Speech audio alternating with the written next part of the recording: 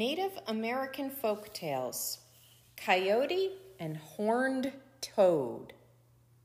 Chapter 13. One year, Horned Toad planted a garden. He dug up the soil and smoothed it with a stick, and then he went along planting the seeds. As he worked, he sang softly to himself. Coyote heard that song, and, as usual, he had to investigate. "What are you doing?" Coyote demanded, without so much as saying a polite hello. Now, Horned Toad didn't like Coyote one bit. Coyote was always picking on members of the Horned Toad tribe. So Horned Toad went on with his work without answering. And of course, Coyote was very offended. "Toad, don't you have any manners? I asked you what you're doing." Horned Toad didn't even look up. He just went on planting his seeds. And now Coyote was angry. "Horned Toad, if you don't answer me, I'll swallow you whole." "I'm too fat for that," Toad hissed, still not looking up. "You can't swallow me whole, and you know it." "Is that so?" growled Coyote. "Just you watch." And with that, Coyote took Horned Toad in his mouth and sure enough swallowed him in one gulp. Coyote jogged off, chuckling to himself. He didn't know that he had done just what Horned Toad wanted. As he rode along inside Coyote, Horned Toad began to sing his song again. Coyote stopped and listened. "Who is singing?" Coyote asked, looking all around. Toad squeaked, "I am," and he went on with his song. Coyote spun around in circles. He looked up in the air and down between his feet. "Where are you?" he demanded. "Right here." "Where?"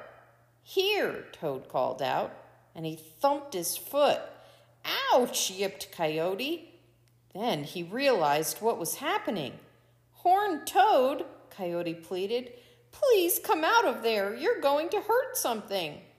But Horned Toad told him, "Don't hurry me, Coyote. This is very interesting. I've never seen a coyote's insides before. I'm in a very strange place right now." "What does it look like?" Coyote asked. "Well, it's all wrinkled and full of strange mixture of food, berries, mice, grasshoppers. That's my breakfast you're seeing. You're in my stomach. If you hurt it, I'll never enjoy a meal again. Come up out of there." Horned Toad hopped twice and then said, "Look at this." Coyote winced. "What do you see?" "It's red and soft and shiny." "Oh, that's my liver. I couldn't live if my liver were damaged. Be careful." So Toad hopped again. "Ho, what's this thing?" "Tell me what it looks like," Coyote gasped. "It's round like a stream rock, and it's leaping about." "Oh, that's my heart," Coyote screamed. "Stay away from it. If you so much as touch it, I'll probably die." But Horned Toad was in no mood to be kind to Coyote. He raised one of his spiked hind feet and kicked Coyote's heart. Coyote groaned and fell to the ground. He stretched out his legs and lay still. Horned Toad hopped out of his mouth and went back to his garden.